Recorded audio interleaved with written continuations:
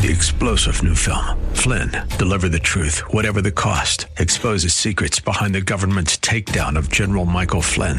Flynn knew what the intel world had been up to. He ordered the first audit of the use of contractors. This set off alarm bells. He told the truth. He was the most dangerous person for Donald Trump to hire. They had to get rid of Flynn.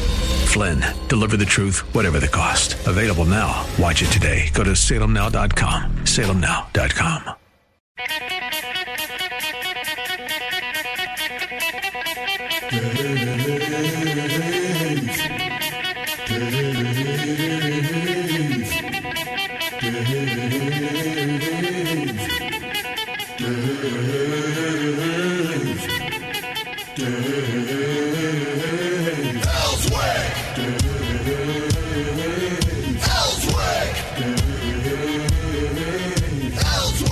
All right, big day today. It is a Monday. It is raining out a little bit right now, but they had told, at least my app had told me, that we were supposed to get half an inch of rain last night. We didn't hardly get any rain last night. It all broke up and went around us. So we missed a lot of that. But during this week, rain from today all the way through Thursday is what they're saying. It's going to be wet, wet, wet, wet, wet. The first day of summer, though, is the 20th. Now, if I'm correct, is that like next weekend? What is the day? Or is it this 7th? weekend? The 20th this would be in 7th, so 13 days. Okay, we're figuring it out over here. It would be Sunday. Sunday, this Sunday? No, Sunday a week. Sunday a week, okay. So 20th or 21st, first day of Sunday. Summer, all right. And when I looked at my forecast, when I come back from this trip, which is going to be a soggy trip the way it's looking, going to be hot, going to be summertime, and I'm all for that, and dry, and I'm really for that. I'm tired of the rain, to be honest with you. All right, let's start off with the big story today. In an op-ed over the weekend, Senator Manchin spanked his party about the Voting Act. Let me just read what it says. We now are witnessing that the fundamental right to vote has itself become overtly politicized.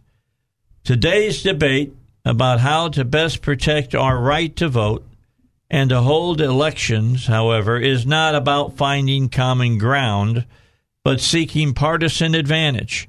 Whether it's a state law that seeks to needlessly restrict voting or politicians who ignore the need to secure our elections, partisan policymaking won't instill confidence in our democracy. It will destroy it.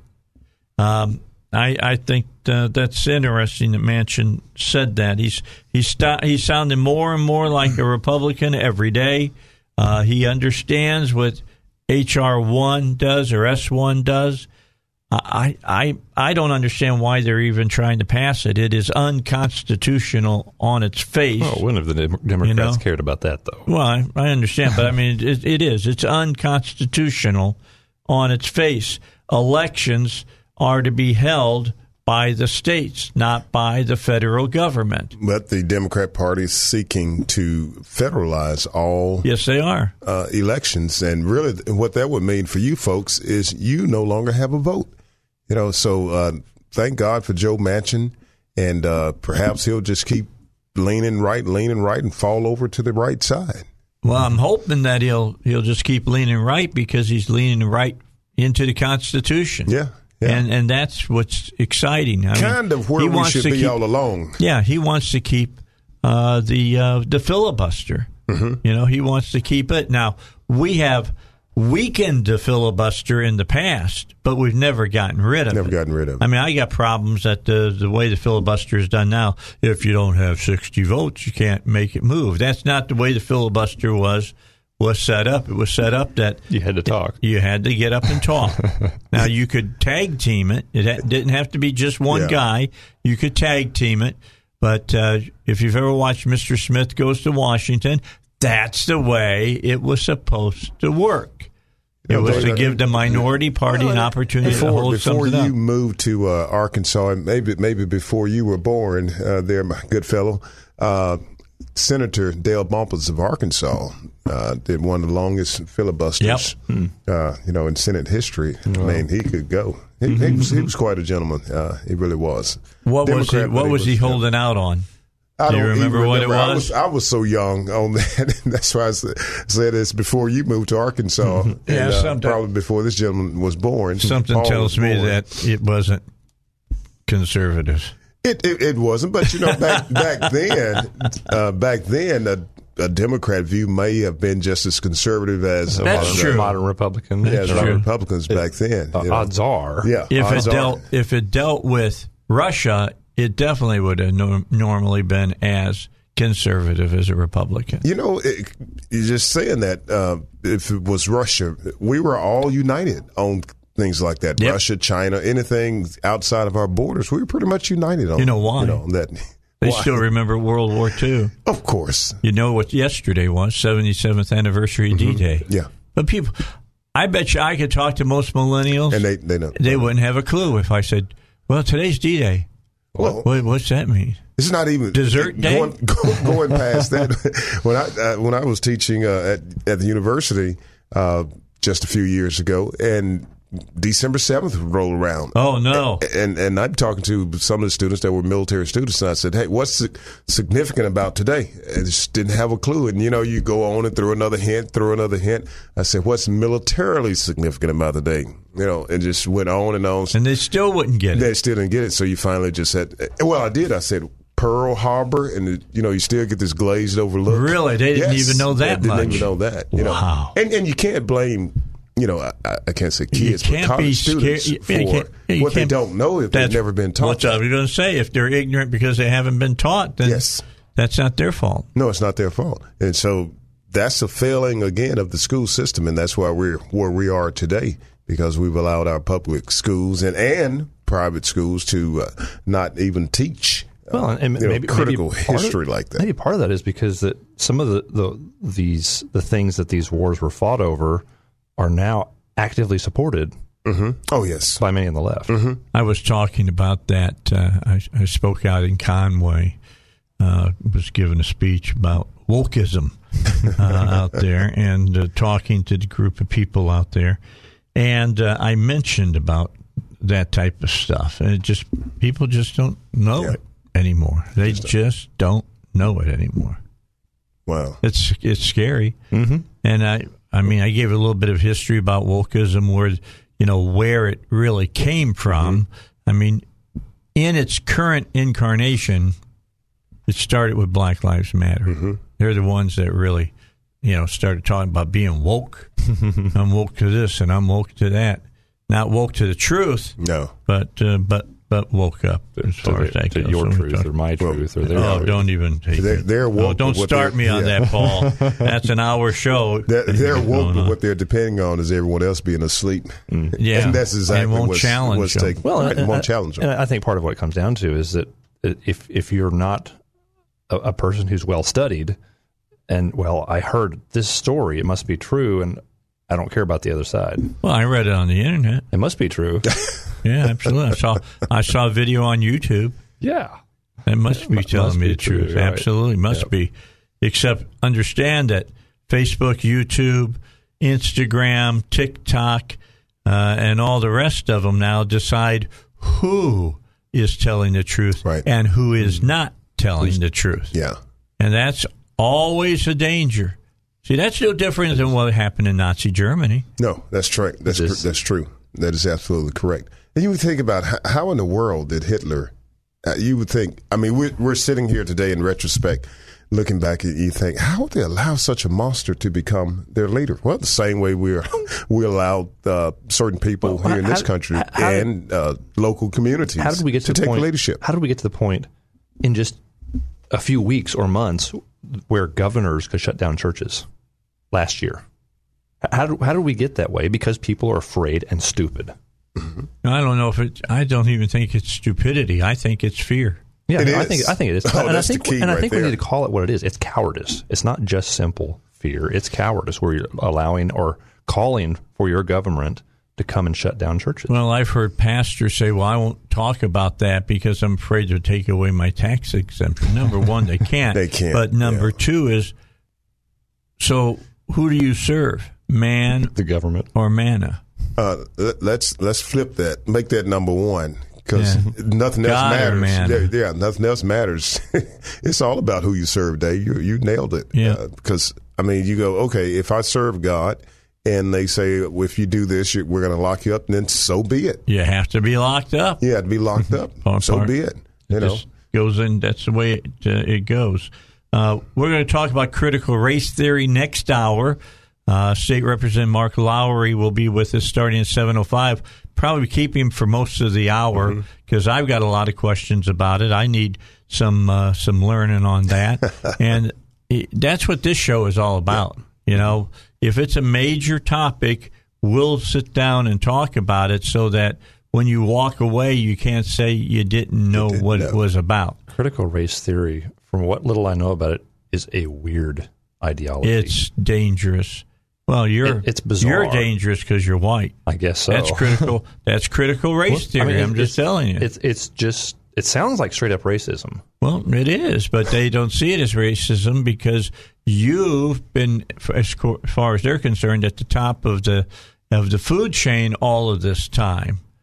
And, of course, because of Western civilization, the white man has been at the top of the food chain all of the time. Doesn't matter what Western civilization has done for the world. It only matters who was in power. Do I get any credit for the 3 drops of Indian blood in my... No. Oh. No, I'm sure you got to have more than that. Unless you're AOC. Oh. Okay. And she got a little tiny bit. Or Pocahontas. Yeah, Pocahontas. Warren. Absolutely. Yeah, that's the biggest. All you got to have for her is have high cheekbones. Okay. I'm just saying. Well, she said it. I didn't. She's the one who said it.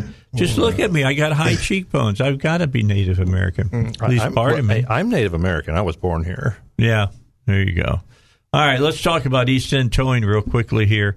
East End Towing belongs to the Arkansas Towing and Recovery Board, which means that they're making sure that the companies around meet all the laws and rules that a tow business should meet. They are licensed and insured. You don't want to be towed by somebody that's not insured. And each of their trucks is permitted here in the state. Keep that in mind. So no matter the situation, when you need somebody to tow you, East End Towing can handle it, has all the answers that you probably are going to have on your mind. Like, when the state police tell you we got to tow this car, you have first dibs on telling who you want to tow the car. Yeah, and you will save a lot of money because the bottom line is they just put out the call and it's whichever tow truck shows up first. And then will they take you to an impound lot? And then you got to pay them to get it out of the impound lot. Keep all that kind of stuff in mind. But East End Towing understands all that. So put this phone number either in your glove compartment, in your wallet, or in your purse, all right? 888-8849. 888-8849, because that's the number for East End Towing. Okay, so if you missed the very beginning of the show, we talked about Senator Manchin from West Virginia putting a marker in the ground and saying, I will not vote for H.R. 1 or S1. That is the voting, quote, rights bill that the Democrats have out there. What do they call it? I had the name written down. It's called For the People Act. Yeah. That's what it's called. It's really For the Politicians Act on the left. But bottom line, he said he won't now. He put this down, and with it being as close as it is in the Senate, it means that bill doesn't stand a chance of passing. And if it doesn't stand a chance of passing, then they can't even get to the Supreme Court and try to get something out of it. Mm-hmm. So the bottom line is Manchin has really sent the left over the top. Yeah. They're going crazy about this. I mean, absolutely nuts. Well, he seems to be the one who's kind of standing in the gap. Well, him and the lady Sinema, is that her name, from out in Arizona? She's standing firm about the whole thing about the filibuster. Mm-hmm. Says she won't change it. Yeah. And that's driving the left crazy as well. Yeah, Manchin, because those are two of the things that Manchin did say during the election, that he would not support those two, the filibuster or packing the Supreme Court. I mean, he did say those two things. Well, he thought he was going to perhaps lose if he didn't start running to the right, because Trump was huge in West Virginia.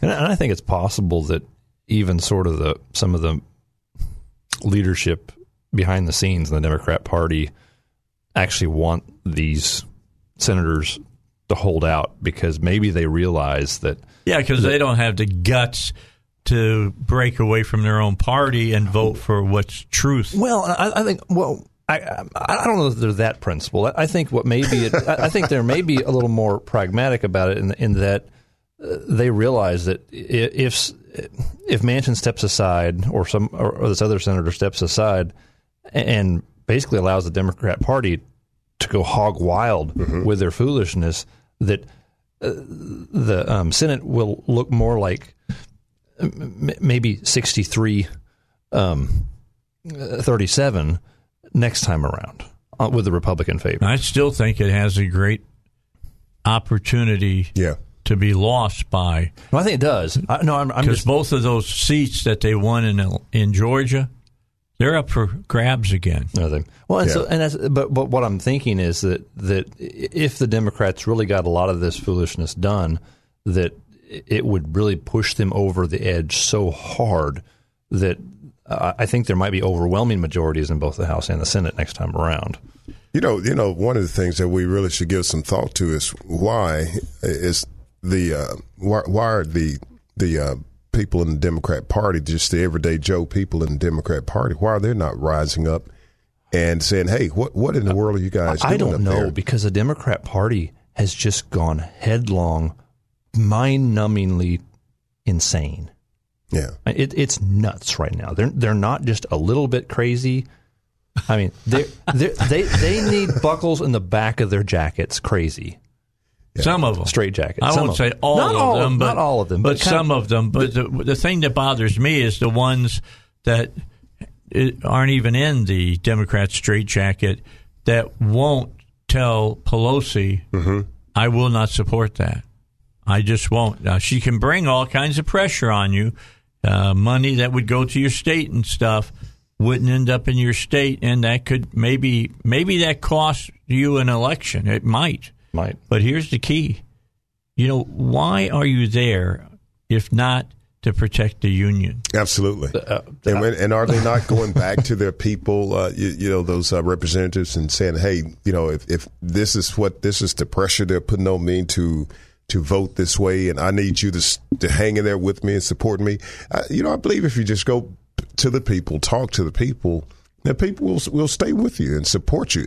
If it's all about just getting reelected, maybe not so much. What does that mean, just to be reelected again? I don't know how many. If that's all it is. I don't know how many legislators, elected officials actually have that much courage to go to their people and say, "Hey, the Democrat leadership or the Republican leadership is putting lots of pressure on me to do things wrong. Will you back me up?" Yeah. How many legislators do you know in Arkansas who would do that? I believe there are a few. No, there's probably a few. I believe there are a few. We've seen it at our local level of our local legislature. There are a handful of legislators here in Arkansas that I really appreciate. And here's the other thing, since we don't teach real civics in our school systems anymore, and this form of government, we're not supposed to just elect these officials, representatives rather, send them off to Washington or Little Rock and then just wash our hands and be through with them until the next election. Be watching them. This is supposed to be a participatory it would be a lot better form of government. If a lot more of us would hold their hands. Yeah, I mean, think about these words, we the people. You cannot escape those three words there, we the people. It's a theme of Arkansas, man. We probably need to be more like we the serfs. The model. Well, yeah.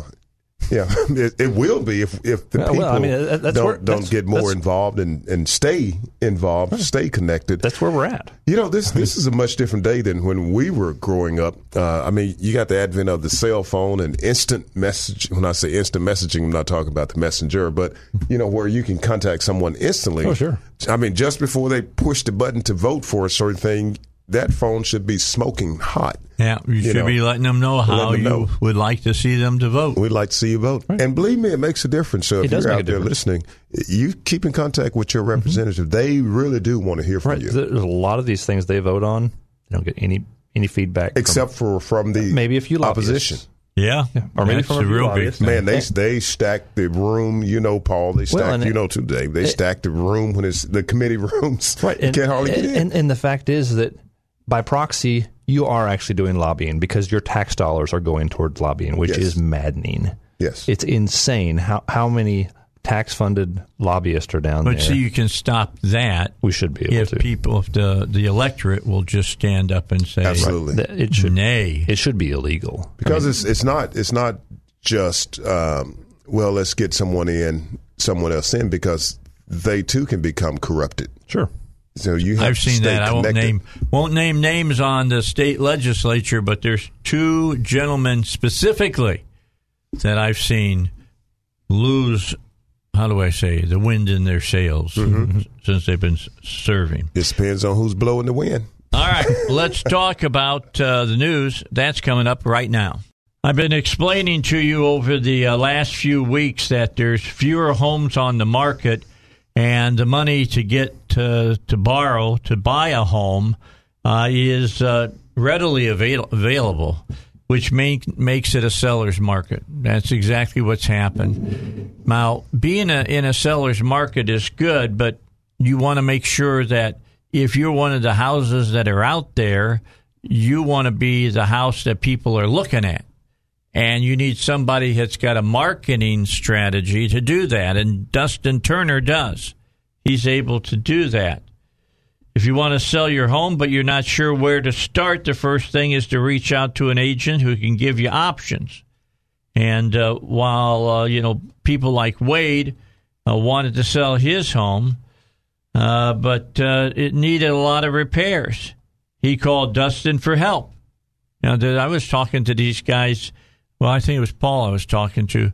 Then I was saying that I'm thinking really seriously. I said this year or next year. Well, I'm about selling my home. Well, I'm thinking about this year now because the market's so hot. But I got a few things that I need to do at my house. So I'll get a hold of Dustin. Dustin will give me information that I can use to make my decision. Should I make a fix or shouldn't I? Because there's three different ways you can look at this, according to Dustin. You got one, do the renovations to get top dollar. Two, an instant cash offer that he can do for you. And three, list the home and sell as is. Well, Wade decided to list the home as is. Dustin was able to get a buyer for the home and even assisted the buyer in getting the necessary loan to make the renovations. Selling your home with Dustin really can't be any easier than that. So how do you get a hold of him? Well, you just give him a call. That's all you have to do. Dial him up at 501-952. And hold on, getting my phone number here. I lost my phone number. I got to get it for you. Get it taken care of. Well, don't you hate it when you touch your screen and you have it right where you want? You touch the screen and it disappears. It takes off. Oh yeah, it just starts rolling away from you. It's really, really weird. Well, just go visit him online. Go to hometeamsoldit.com. Hometeamsoldit.com, and you get a hold of him. 501-952-2969. There, I got it. Yeah. 501-952-2969. And like I tell you, call the only agent I'd call if I needed to sell my home. And I'm going to call Dustin, not this week because I'll be out of town, but probably next week. I want to know what my ifs are, so to speak. I think the market is crazy hot right now. Well, I looked at a site recently, and they had my home worth well over $200,000, and I only paid $164 for it. I think that sounds about reasonable. So I'm looking just from what I've been seeing in the last few weeks. I've been. Well, you've been to my house. I got a nice house. Yeah, I know. That's I live in Cabot. That's what I'm saying. I think that just got a full brick, house. Got a pool, above ground pool because I live on the ridge, and a big one. I mean, holds 36,000 gallons of water. Wow. That's a tall drink. Yeah, you can get into it. Now it's 5.5 foot all the way across. Here's the reason I did that. Number one, I'm not going to put a diving board on my pool because I got to have extra insurance to do that. Same thing with the sliding board. You got to do the same thing. With a sliding board? Yeah, slide. A slide that you get up and slide down. Yeah, they'll charge you more money because somebody could fall off the slide and hurt themselves. Wow. So you got to keep that in mind. What could go wrong if you were in hit the water first? So I didn't need to get down to like 8.5, 10 feet. Oh, yeah. At the end. So now 5.5, people come over to my house. They're in there. They're drinking their Cokes or their adult beverage with a little umbrella in it, and they're standing in the water, staying cool and enjoying themselves. Huh. So that's basically why we did that. So it's deep enough to swim. And I got a really nice deck at the end of the pool and stuff. So bottom line, it probably would, I think, go for a higher price. I think it might. No, I've been a little more active in the real estate market in the last couple months or so, and thinking about selling some of your properties, selling and buying. Oh, both. So the bottom line is, here's what I'm trying to tell you: call Dustin Turner, call him up, and let him help you out. You got to have somebody to help you out. Everybody needs help once in a while. Yeah, I slept in a Holiday Inn overnight, but I still didn't learn everything I needed to learn about real estate. Just saying. So something I keep in mind. Holiday Inn. So, wow. Yeah, do you remember that? You stayed at a Holiday Inn. and it's a certain kind of Holiday Inn. It's just not a Holiday Inn. It's what's the one that they got? Express. Express. You got to stay at the Express. The Express, you get some kind of brain transplant or something with it, just so you know. All right, so we talked about Manchin. That's an important story for you to keep watching, because you want to make sure you know what these senators are up to. But let me say this. You don't know exactly what they're up to until the time for the vote comes up. It's when they push the button. That's it right there. That you'll know exactly where they're at. I've listened to politicians before tell you they're against this and they're against this and they're against this, and then the vote comes and they vote for it. They vote for it, and who knows why. There's so much pressure in different directions. They've got lobbyists. They've got they might be making backroom deals that somebody's going to vote for their other bill. Well, if they go back on what they've been saying that they're going to do, then I can tell you that they're not afraid of their constituency. No. I think the one that I've heard over the years, decades really, overall, it has to be on the abortion issue. And it goes something like this. Well, personally, according to my faith, personally, I'm against abortions, but I don't let that, I can't let that take my personal. I can't let my religious view override other people. Override that. So are you insane? Do you believe in upholding human rights? Is that the purpose of government? If that's not the purpose of government, then what are we here for? Well, that's not a human, remember? That's right. That's right. They don't believe it. They don't redefine it. They don't believe in science, do they? The thing that really breaks my heart, and I've been seeing more of this recently on TikTok and Snapchat and some other things, and that is these young ladies, and typically they're below 25 years old, college age. Yeah, that are laughing and celebrating killing a human being. Yes. I mean, it breaks my heart that they do that. And now here's the other thing. This is the new thing that the left is doing. Listen for it. You're going to hear it. You may not have noticed it yet, but I'm going to mention it to you, and you'll start knowing it. We call ourselves pro-life if we have fought against abortion.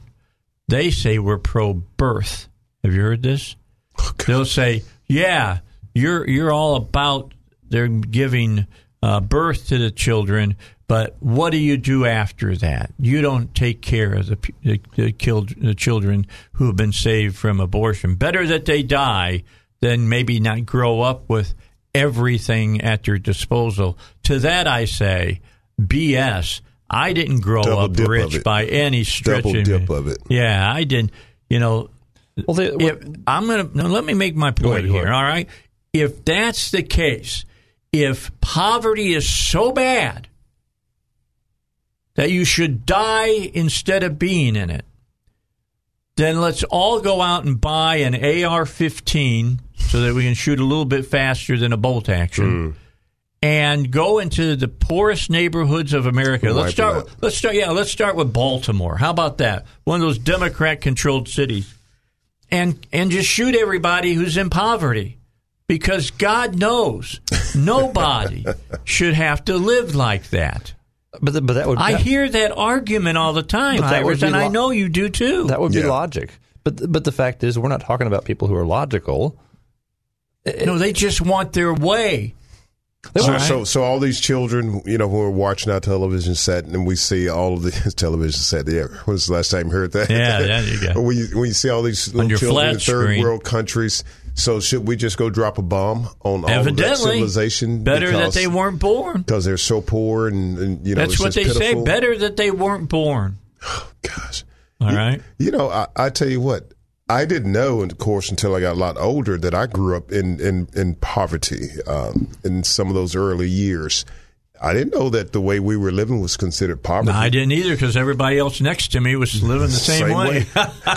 We were never outside. I don't ever remember being hungry or going without proper clothing or anything like that. We keep moving that line, and it's like, okay, we're calling people poor who are stinking, filthy rich compared to a lot of the history of the world. Absolutely. I mean, we didn't live in a house. A lot of the history of the United States. Where we had running water until I was 10 years old. Wow. Yeah, but as far as poverty, I never thought of it as being poor. Now you were on the other side of the tracks, because I at least had running water. Well, you lived up north. Yeah, I had running water. Just a little bit slower. We had indoor. We had a commode inside the house and stuff. We were uptown when we 475 square foot home is what I lived in. Really? Yeah. Wow. I mean, I can put. That's about the size of this studio, isn't it? Yeah, a little bit bigger. A little bit bigger. A little bit bigger. A little bit bigger than my garage at my house. And I tell my wife this all the time. She says, "Would you quit repeating that?"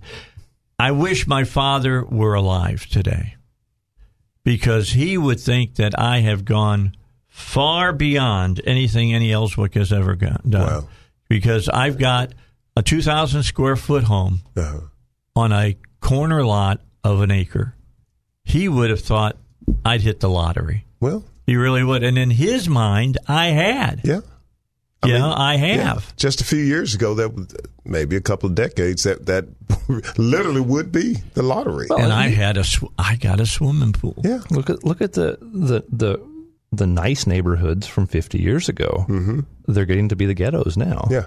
Or they're some of the rougher areas sometimes. I mean, it's so, I mean, poor, poverty. So when you start saying that, but what stories do we want to hear? What stories inspire us the most? The guy that's born with a silver spoon in their mouth, or the guy who came out of poverty and worked his way through?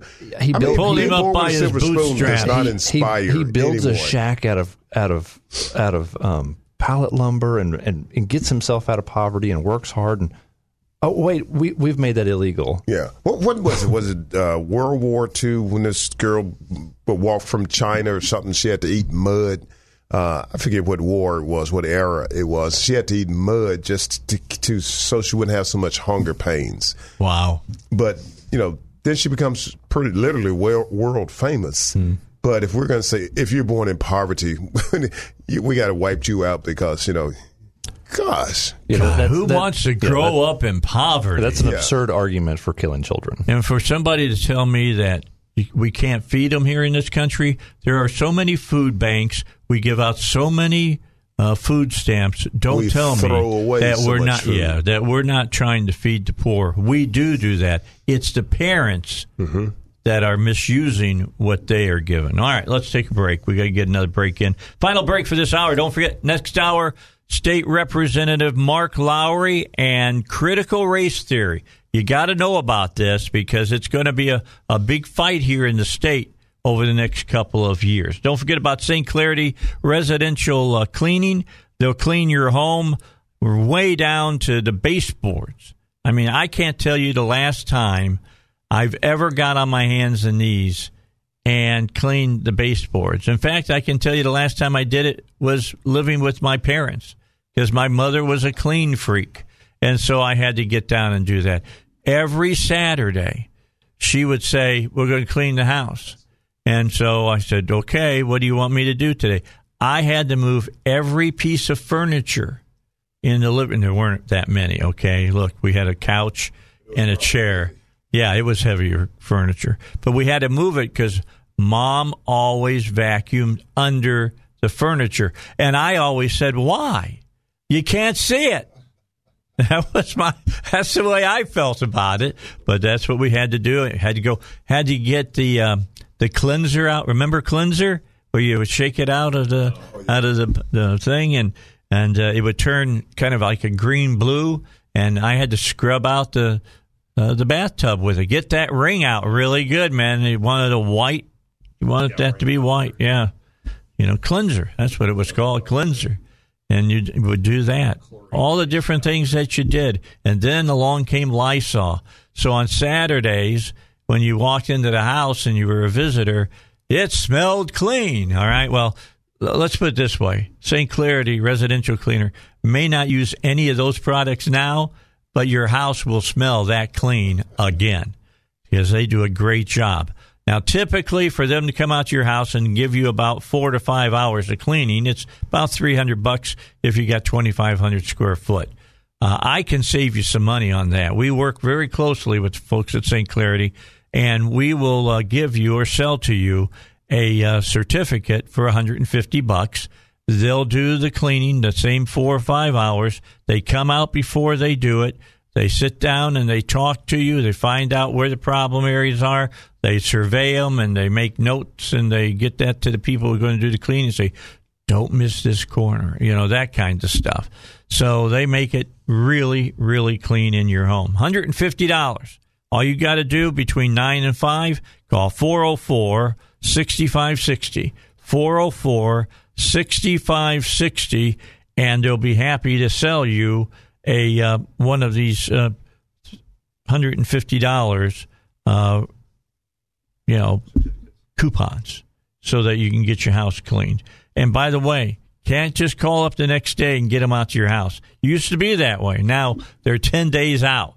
All right, their business has really increased because they are that good. That's St. Clarity Residential Cleaning. All right, 6 minutes left here in this hour. Then we'll pick up Mark Lowry in the next hour. He'll be calling in at 7 o'clock hour, and we're going to talk about critical race theory. And you're saying, why is that so important? Wait till you hear what he has to tell you. Here's what I will tell you. The state legislature are going to have to get some cojones, all right, because they'll say, well, it's up to schools to decide what they're going to teach to their students, not if they're teaching things that aren't true. The 1619 project is not true. It's a bald-faced lie. Critical race theory is a bald-faced lie. Why would we allow anything like that to be taught in our school system anywhere? I got to ask that question. Anywhere? Why would you? All right. So we're gonna educate you in the next hour. You're fired up that day. Well, it gets me going. You went to the Republican meeting on Friday. Yes. And you went to, what was it, the Reagan-Rockefeller dinner? Rockefeller dinner. I think it should be called the Washington-Reagan dinner, personally. Now, I know they call it Rockefeller because Rockefeller, governor of the state and all of the rest, but I still think Washington should be in it. Yeah, maybe so, but think about like that. But don't say he was a slave owner. We're talking about RPA, Republican Party of Arkansas. Yes, that's true. And Rockefeller really would be the grandfather. You're true. That's true. And Reagan, still the greatest Republican president we've ever had. Mm-hmm.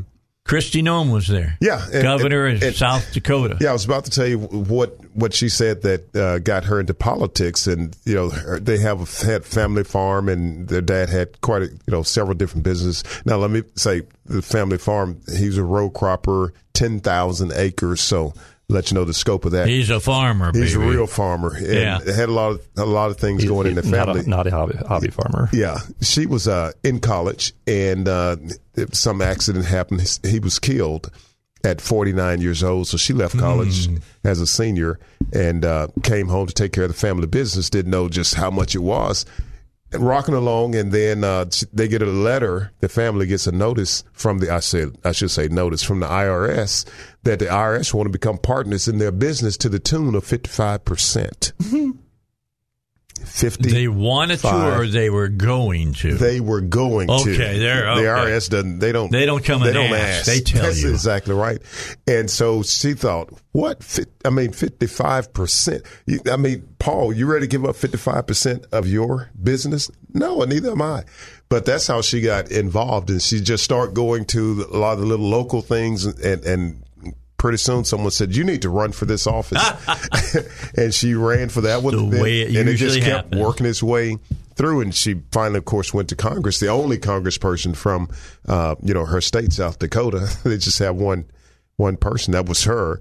And so that's how she got involved. And too often that's really the way most people get involved. If something hits them very personally. Mm-hmm. And, you have to wait. I mean, you want to do something about it. So 55% death tax, something her family had been working on to build for generations. And then in one fell swoop, the government comes in and says, we want 55% of that.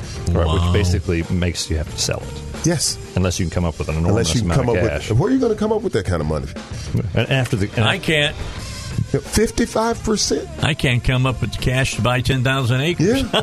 I mean, a lot of businesses are trying to make payroll. How are you going to make payroll and give away 55% of the business at the same time? That's exactly right. You're not going to do that. And in that type of business, you think you have one crop failure, one bad year. That could set you back. Belly up, baby. Yeah, belly up. So that's what happens. All right. I wish I could have seen her. I'd like to have heard what she had to say. Marvelous. I've had a lot of people text me and email me over the weekend saying, Dave, you should have been there. Yeah, I wish I could have. But my wife is not a political animal in any way, shape, or form, and she didn't want to go to the dinner. And I have to admit, I don't like to sit by myself. Oh, you wouldn't have been by yourself. There have been about 700 other people there you could sit with. The way it goes. All right, let's take a break. Got news, and then State Representative Mark Lowry joins us when we return.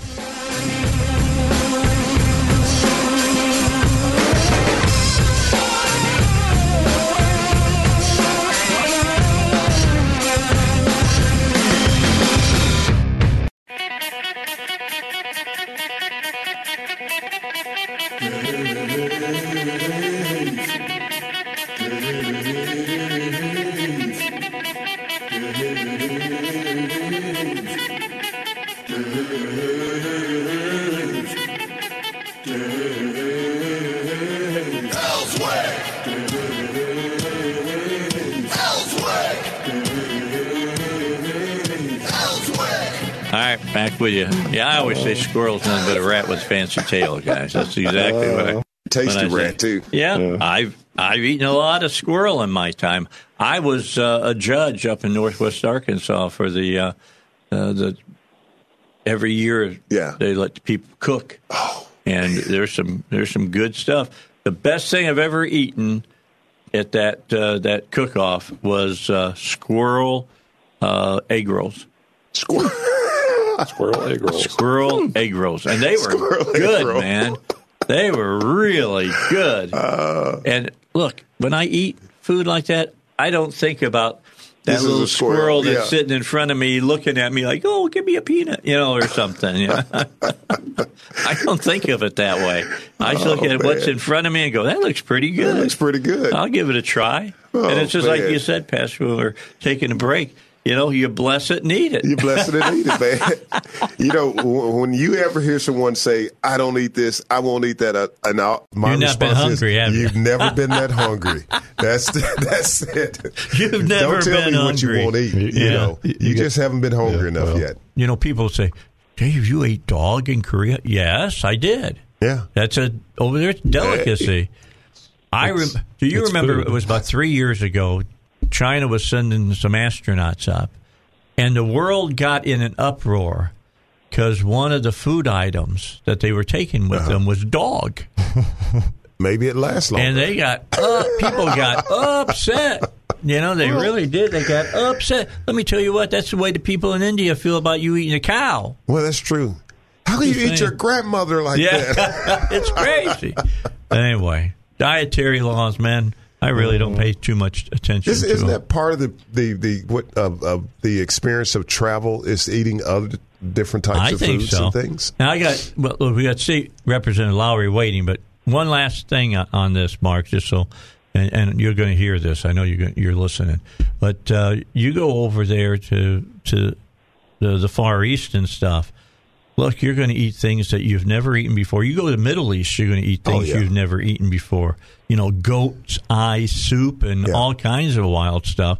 But it's usually pretty good. But then I mentioned to people, go down south and have a real piece of country ham where they got the ham hanging out in the barn, and it's got mold all over it, and they cut all that off. And they got it really salted, okay? And then they cut the pieces of ham off and put it on the table. People eat that. And mountain oysters. Yeah.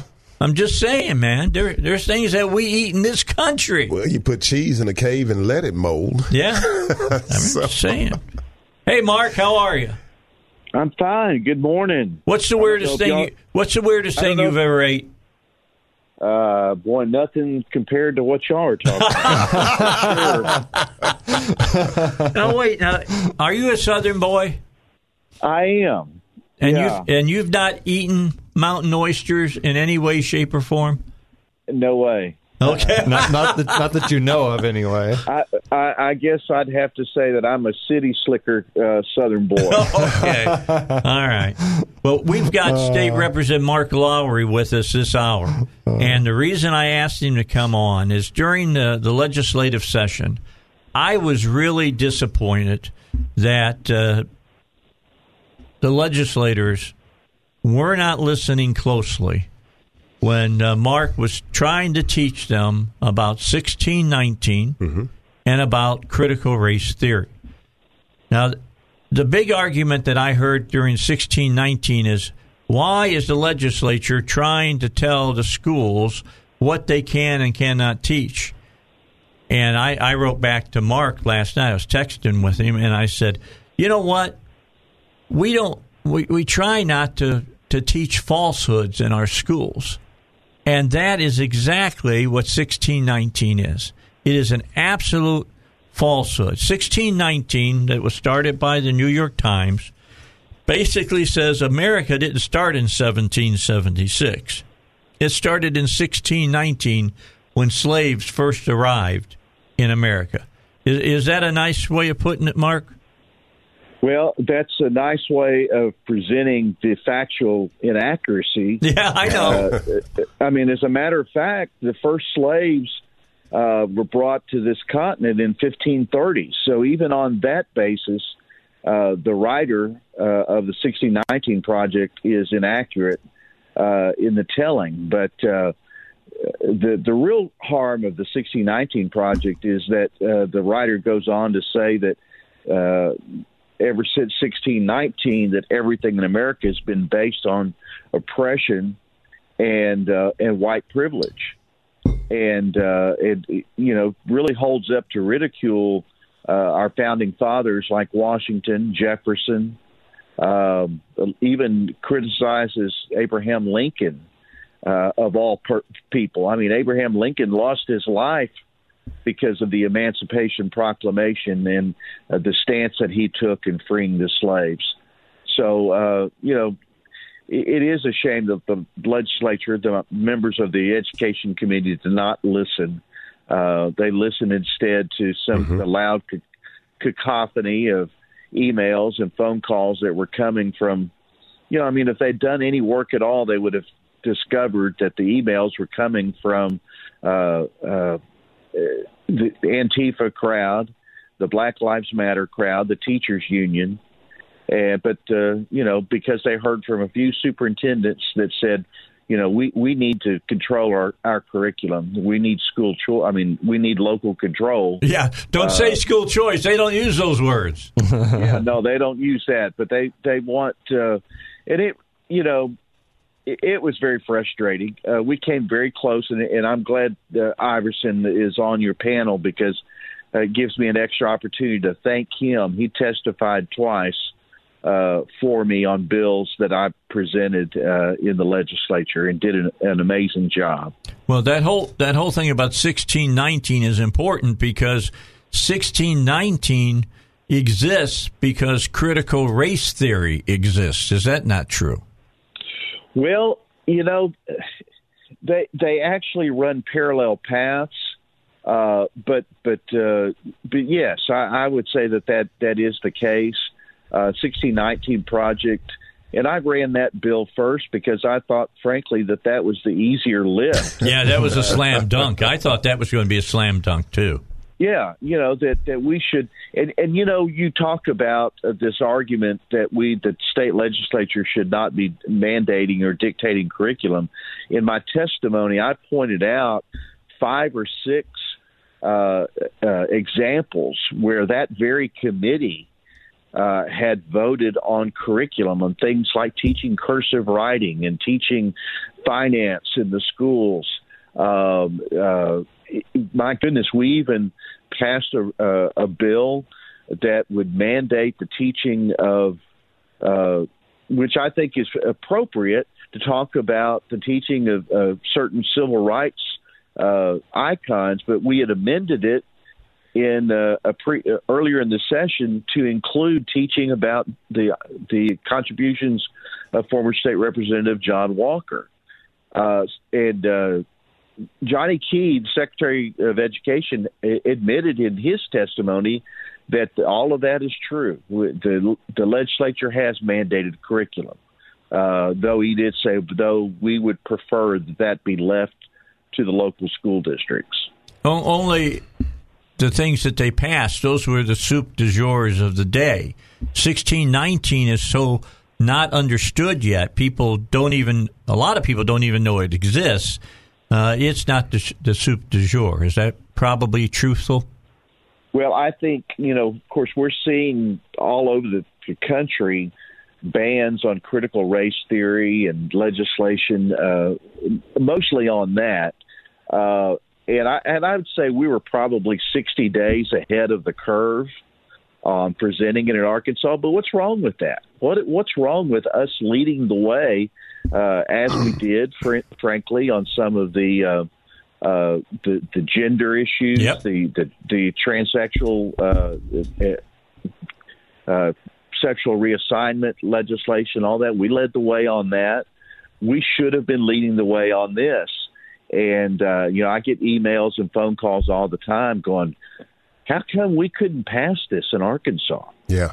And frankly, I sat in on a conference call with a legislator from Ohio who is sponsoring legislation there. And she talked with legislators from Oklahoma and Idaho who had passed legislation banning critical race theory. And I will tell you, in their conversation about the resistance they got, none of them referenced the argument of local control.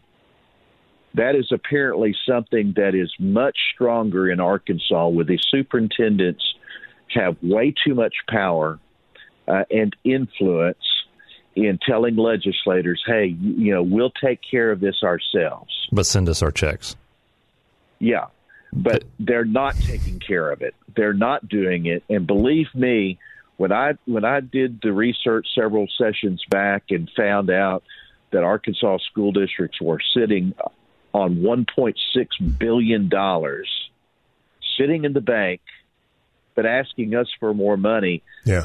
don't talk to me about local control. To me, that is criminal. That kids are not reading at grade level. I think the number probably statewide is 35% or less reading at grade level, and school superintendents are sitting on $1.6 billion that could be used even to hire individual tutors to get some of those kids reading at grade level, and they're not doing it. Instead, they just keep getting higher and higher salaries, longer and longer contracts. So don't talk to me about local control. It makes my blood boil. All right, our guest is State Representative Mark Lowry. He's from over in the Maumelle area. We're going to continue our discussion, and we're going to get more into critical race theory, which is nothing more than Marxism. Make no doubt about it. It started with Karl Marx, this whole critical race theory, critical thinking, the way that they do it. We'll talk about that as well here on the Dave Elswick Show. You stay by. We'll be talking about it here in just a moment. Do you have questions about filing for Social Security? We try to give you those type of answers here on our show about what are some of the questions you should be asking, what some of the answers you should be taking into consideration. Here is a situation where David Lucas Financial has put a booklet together.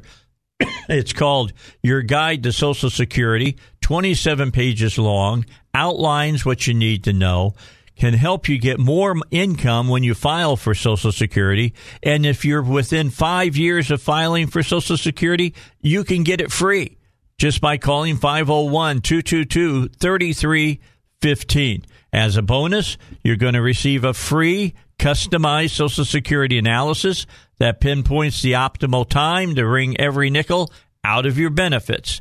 So pick up the phone, call right now. You'll get a message. Leave your name, leave your number. They'll get back to you.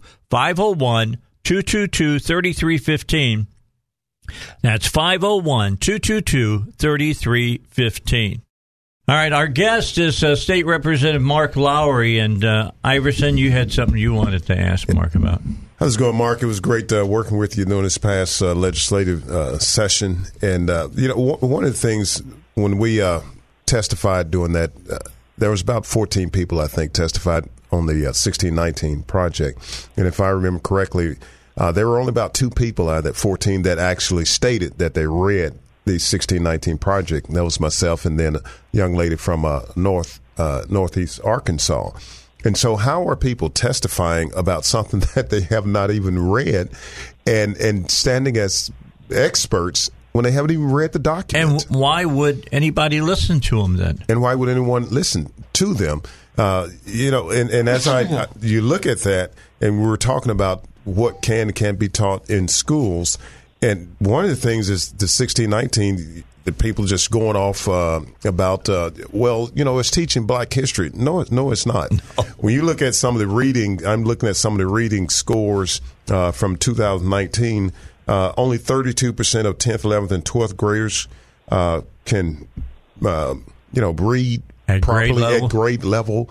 When you look at that, that should be more of a concern for superintendents and educators than trying to teach children that the United States was formed in 1619, by slaves on the ship. Under oppression. So right. There were lots of people being oppressed throughout history. I mean, it's just part of life. People get oppressed, but it's not. It wasn't just focused on African slaves. There were Irish. There were Chinese. There were Indians who were enslaved. There's Germans. There are Russians. Sure. If you came from outside the country to the country during the Great Migration, everybody started on the lowest peg. Yeah. Yeah, I mean, not right, but it's the way it is. It wouldn't surprise me if everyone in this room has ancestors who have been enslaved. Well, all of us have had ancestors. I don't think there's any doubt that all of us have had ancestors who were enslaved at one point. When my family came to America, they were indentured servants. Mm-hmm. They had to work for people for X amount of years before they got out from underneath their thumb. And maybe to pay off their passage or whatever it might have been to get across the ocean. It was a little bit more than that, but I'm just saying. Whatever it may be. Yeah, Representative Lowry, let me ask this question here, and just because I don't know, and I'd like to know, talking about what has to be mandated to be taught. Is that a law in Arkansas that the Declaration of Independence Constitution has to be at least covered? Because as I read in the Declaration, that second paragraph there, we hold these truths to be self-evident that all men are created equal. Now, that is 180 degrees of what the 1619 Project and critical race theory teach. So how do we teach that in the schools and then teach all men are created equal? That kind of answers the whole question, doesn't it? Well, you would think it would, but I'm not even sure that there is a mandate that the Declaration of Independence be taught in our schools. We probably cannot even get that far past the arguments of the superintendents in telling them, what must be taught in the schools. And, Iverson, you made the reference about that very few people having even read the 1619 Project. Mm-hmm. The worst part about most of the just about all of the emails and the testimony against the bills were that they had not even read the bill. Yeah. And that was just, 4 pages. Because the bill, they would testify that I was mandating that you could not teach black history. Yeah. And that is absolutely not the truth. As a matter of fact, I said very clearly that I believe that we would be committing educational malpractice. Yes. If we did not teach about, for instance, here in Arkansas, the 1957 Central High Crisis, the Elaine Massacre, the contributions, frankly, of people like John Walker and the Little Rock Nine. I think that we should be teaching about that. But the 1619 Project is inaccurate writing that is trying to portray itself as history. Yeah, I call it historical heresy. Well, absolutely. And, of course, worse yet, is critical race theory and how it has infused into faculty staff training, but it's also being pushed out to, I will say one of the great advantages of having run the legislation, even though it didn't pass, and even though I got a death threat and it's called racist and bigoted and all that, the great thing is that I believe parents have been their attention has been heightened, that this is going on in their schools. I even found out that one day I was talking to a teacher in Little Rock School District, and she said, "Well, give me an example of something that you think is just awful related to critical race theory." And I said, "Well, I know that the privilege walk has been used at the Arkansas School for Math and Science." And she starts telling me, "Oh, gosh, I love the privilege walk. I use it in my classes." So she's a part of it. School district.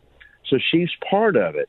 And it helped me then realize that we were, y'all can really appreciate this military jargon that, when you're taking on flak, that means you're over the target. That's exactly right. That's exactly what it means. And we were over the target with this legislation. All right, Mark, let me jump in and say we got to take a break, then we're going to bring you back, and then I'm going to let you teach my listeners, all right? I want you to teach them what critical race theory is and what it's all about. Right now, Rush is up. Here he is on the Dave Elswick Show. Okay, now I always tell you we try to teach you here on this show, and we do a pretty good job of that. That's why I've got State Representative Mark Lowry on today talking about critical race theory. I say that and you go, what exactly is it? Well, this next half hour, he's going to tell you. I want to tell you that if you want to know about health care, about health insurance, you call Pat Davis. Because Pat Davis will tell you a whole different story than what a lot of insurance people will tell you about health insurance, and he'll save you money, 30 to 50% on health insurance. Tell you about a health plan that's great for you if you happen to be self-employed. It's actual insurance. It's not a share plan. You can choose any provider in the nation. You don't have to pay any co-pays. How about this? How about if you get a check back from the hospital, the urgent care facility, or even your doctor, because excess money under his plan goes to the client instead of the insurance company. It's a totally different way of doing things, and you need to, really educate yourself about it. I almost said educate because I always make fun of them, but to educate yourself. Call Pat Davis, 501-605-6935, 501-605-6935, or go online to Your Health Plan Man. I mean, that's what everybody calls Pat, their health plan man. That's his website, yourhealthplanman, one word, .com.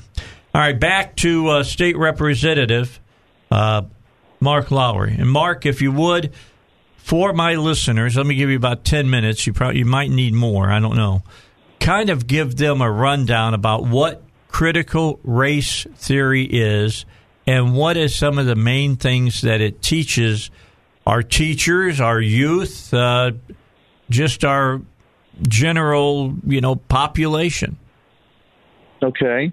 Well, you referenced earlier that some of the origins of critical race theory are Marxist in color, and the real difference there is that Marxism and the original elements of this referenced trying to really pitting classes against one another, and that was really not successful in the United States because this class warfare, it really had to give way to the argument that people in any class had the opportunity to be able to achieve. And so the theorists then realized, well, we're going to have something else to create warfare between people in a republic democracy like the United States, and that focused then on race and talking about the differences there and relate. So critical race theory is this academic movement authored by civil rights scholars and activists, and it has it's loosely unified by two common views, and I'm reading here from an analysis of it. First, that white supremacy with its societal structural racism exists and it maintains power through current law. So even the argument is that even though slavery may be gone, oppression may be gone, segregation may be gone as it relates to, say, our schools, that as long as the current law that we have exists, then white supremacy is still reigning hold. And then the second thing is this view that it's possible to transform the relationship between law and racial power in our society. Now, something that I have noted in a lot of our debates related to education, we have to go through every 2 years because of the Lakeview decision. We have to go through what is considered the adequacy hearings to determine what funding should go to school districts, what we should fund to make sure that there is equality, there is adequacy within our school districts. And I noticed over the years that the wording had moved away from, though we still say adequacy, and we maybe at one point even talked about equality and making sure that students in the Delta have an equal opportunity of receiving the funding that's necessary for their schools as, say, a student in Northwest Arkansas. But I noticed that Democrat members of our committee, kept infusing and presenting this concept of equity over equality. And what equity, and I never saw it really as to what it is, but what equity is to say that if you right now, I think we spend, the state of Arkansas sends to school districts approximately $8,000 per student. that if you have a black student that you want to adequately fund, equity says you're going to spend whatever it takes on them to be able to succeed at the same level as a white student. And if that means that you spend double, then you spend double. That is really what is being presented and being projected in critical race theory, and why it is infusing itself and embedding itself in all of our discussions in education in Arkansas. You know, I have no problem recognizing we do this with what we used to call poverty funding. It was related to the school lunch program. Arkansas would provide additional money to school districts that have a certain percentage of students who are below the poverty level, or they are receiving the free school lunch program. But you know, what we've recognized is that has been unsuccessful in closing the poverty gap as it relates to educational success. So what we're doing is just blindly, in many cases, just sending more money to the school districts, saying close the poverty gap. Use this money however you want to. It used to be very limited, very targeted, how you could spend that money.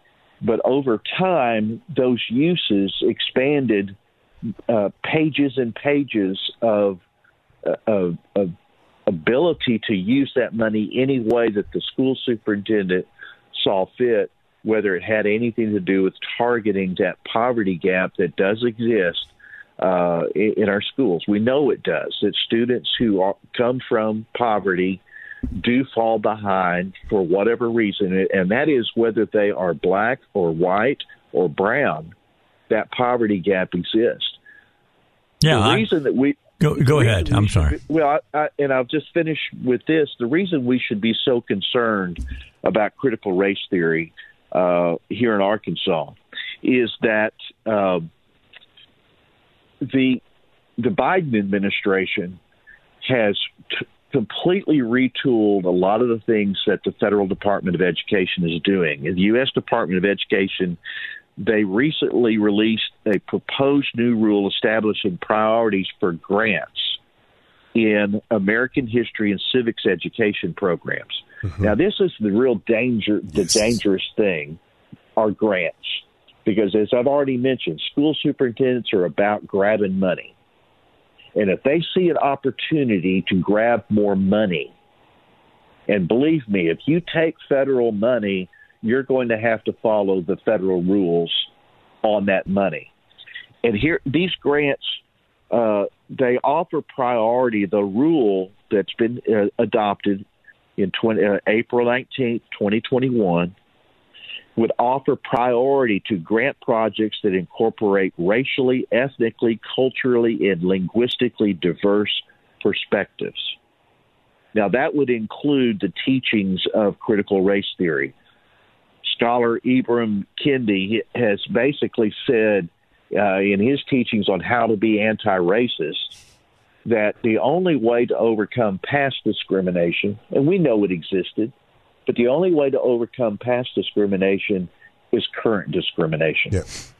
Yeah. And the only way then to cure current discrimination is future discrimination. Yeah, that's like the pendulum swing, which is a common flaw in our character, as we go from one extreme to the other extreme, but both of those extremes are wrong. We don't need to pendulum swing past justice. And I think that's what we're talking about here. All right, we got to take a break. Exactly. When we come back, I mentioned that I thought that critical race theory went back to Karl Marx. Karl Marx, the proletariat and the bourgeoisie. Everybody that knows anything about the early 20th century understands about that. Well, now they do the same thing, except they use two different terms. They use the oppressor and the victim. And we'll talk about that when we come back here on the Dave Elswick Show. Don't forget about PI Roofing. PI Roofing are standing by to help you. Going to be a lot of rain this week.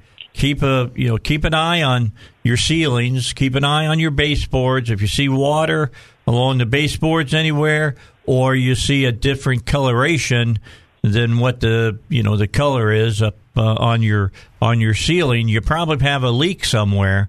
You need to get that taken care of, because if you catch it soon enough, no harm. All right, no blood, no harm, so to speak. But if you don't fix it and it keeps leaking on that dry wall, or it keeps running down that dry wall in your walls, you're going to have some problems, mold and all kinds of stuff. So you want PI Roofing to come out and make sure that gets stopped. They will repair your last line of defense against the elements. All you got to do is call them, 707-3551. 707-3551, or go online to piroofing.com. And let me just make one last point about PI Roofing. They don't put anybody on your roof unless they can do the job and do it right. Joel Johnson tests everybody and make sure that they put on shingles, they put on the felt, they do whatever is necessary to repair a roof the PI Roofing way, Joel Johnson's way, and it, believe me, is the best way.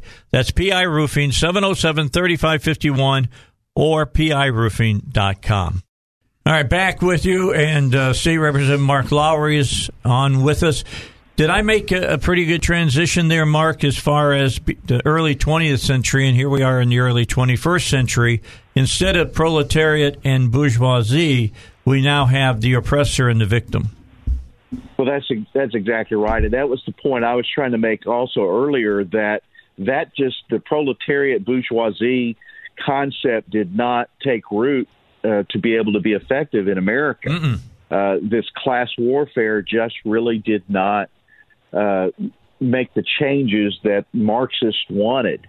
And so they've pivoted instead to trying to create division by race and ethnicity. And, that Iverson gave just some amazing testimony in the committees on these bills, just, really giving his perspective that, we need less division in our schools. We certainly do not need to be incorporating teaching that is creating division, that these students are labeled as being privileged, they're oppressors.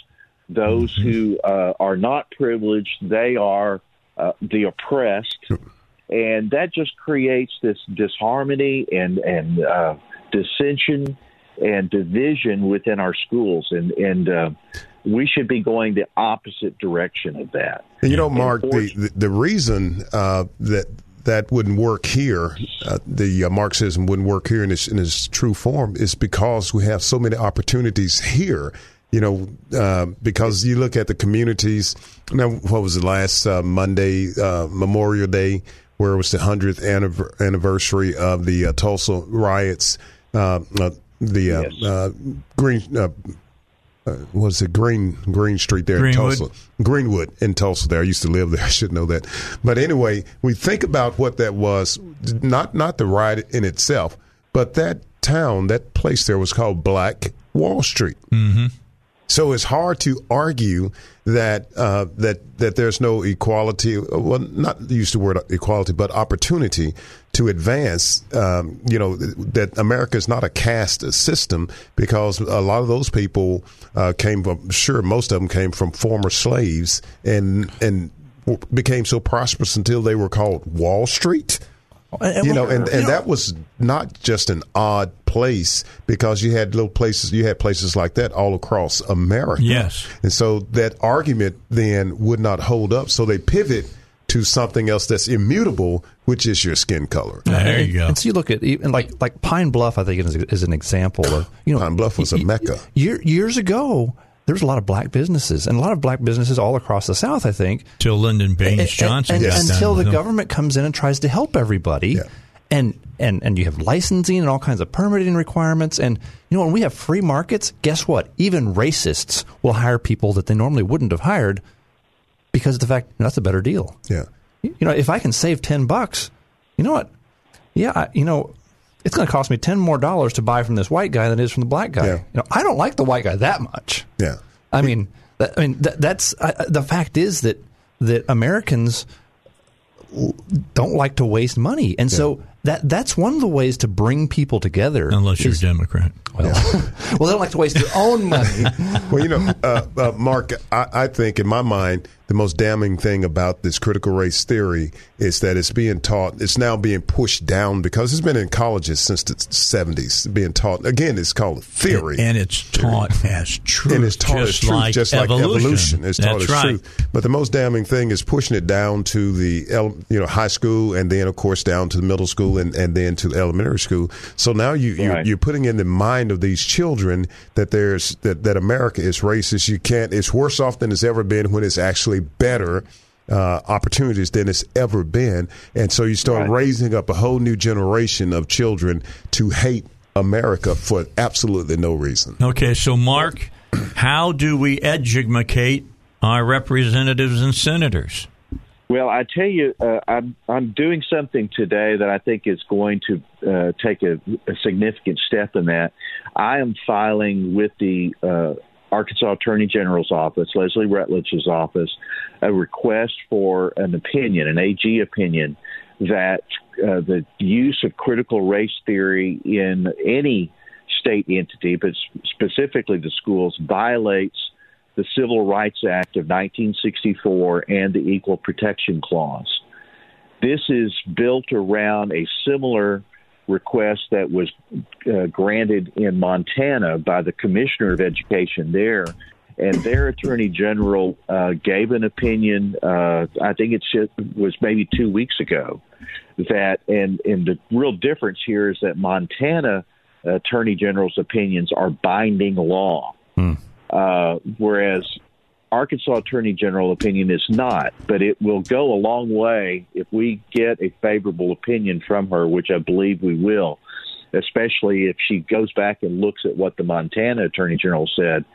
Then I believe that, and I hope that Secretary Key would then send memorandum out to school districts warning them that while the opinion may not have force of law, it certainly would be able to be entered into evidence of any citizen, any parent who files a lawsuit against school districts because they are using critical race theory.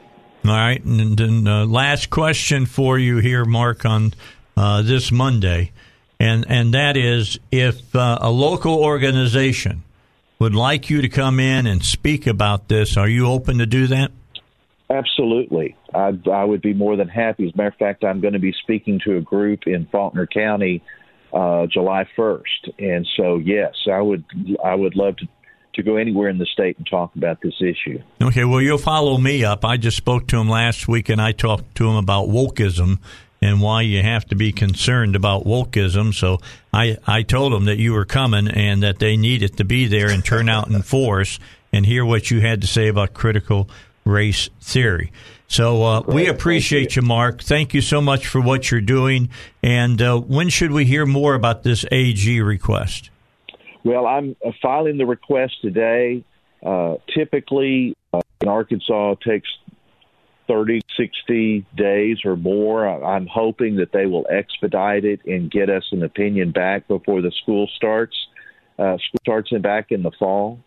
And I think, it will help that the Montana Attorney General's already issued an opinion, and I'll make sure that Attorney General Rutledge's staff is aware of that opinion. It maybe will help them be able to expedite this opinion, and I'll be glad to come back. All right. Promise me you'll come back on after we hear from that. I will. All right. We appreciate you. Mark, thanks so much. State Representative Mark Lowry this morning here on the Dave Elswick Show. Go have some more coffee. Get on with your day, and we'll talk to you later. We appreciate your time here on the Dave Elswick Show just as much as I appreciate the time of Paul Calvert and Iverson Jackson. Yes. Iverson, very, very active in this whole critical race theory and 1619. We appreciate you, brother. You're welcome. We really do. We really appreciate you. Sour bit. All right. I'll be back tomorrow, but I'll be broadcasting from Branson. That's where I'll be tomorrow. Then I'll be in Louisville Wednesday and Thursday, and on my way back home on Friday. It's our first big trip again with Little Rock Tours. I'm going on it, but I'm still doing my show. It's easy to do with the equipment we got now. I can almost do it just off my cell phone. It's amazing. And so I'll be talking to you tomorrow morning, 6 a.m. Elizabeth will be with me. And then the Bible guys, they're going to come in and sit in the studio, and then I'll talk to them on the road. So that's all coming your way. Stay tuned. We've got Money Talk coming up here on the 101.1 FM, The Answer. I'll talk to you tomorrow, 6 a.m.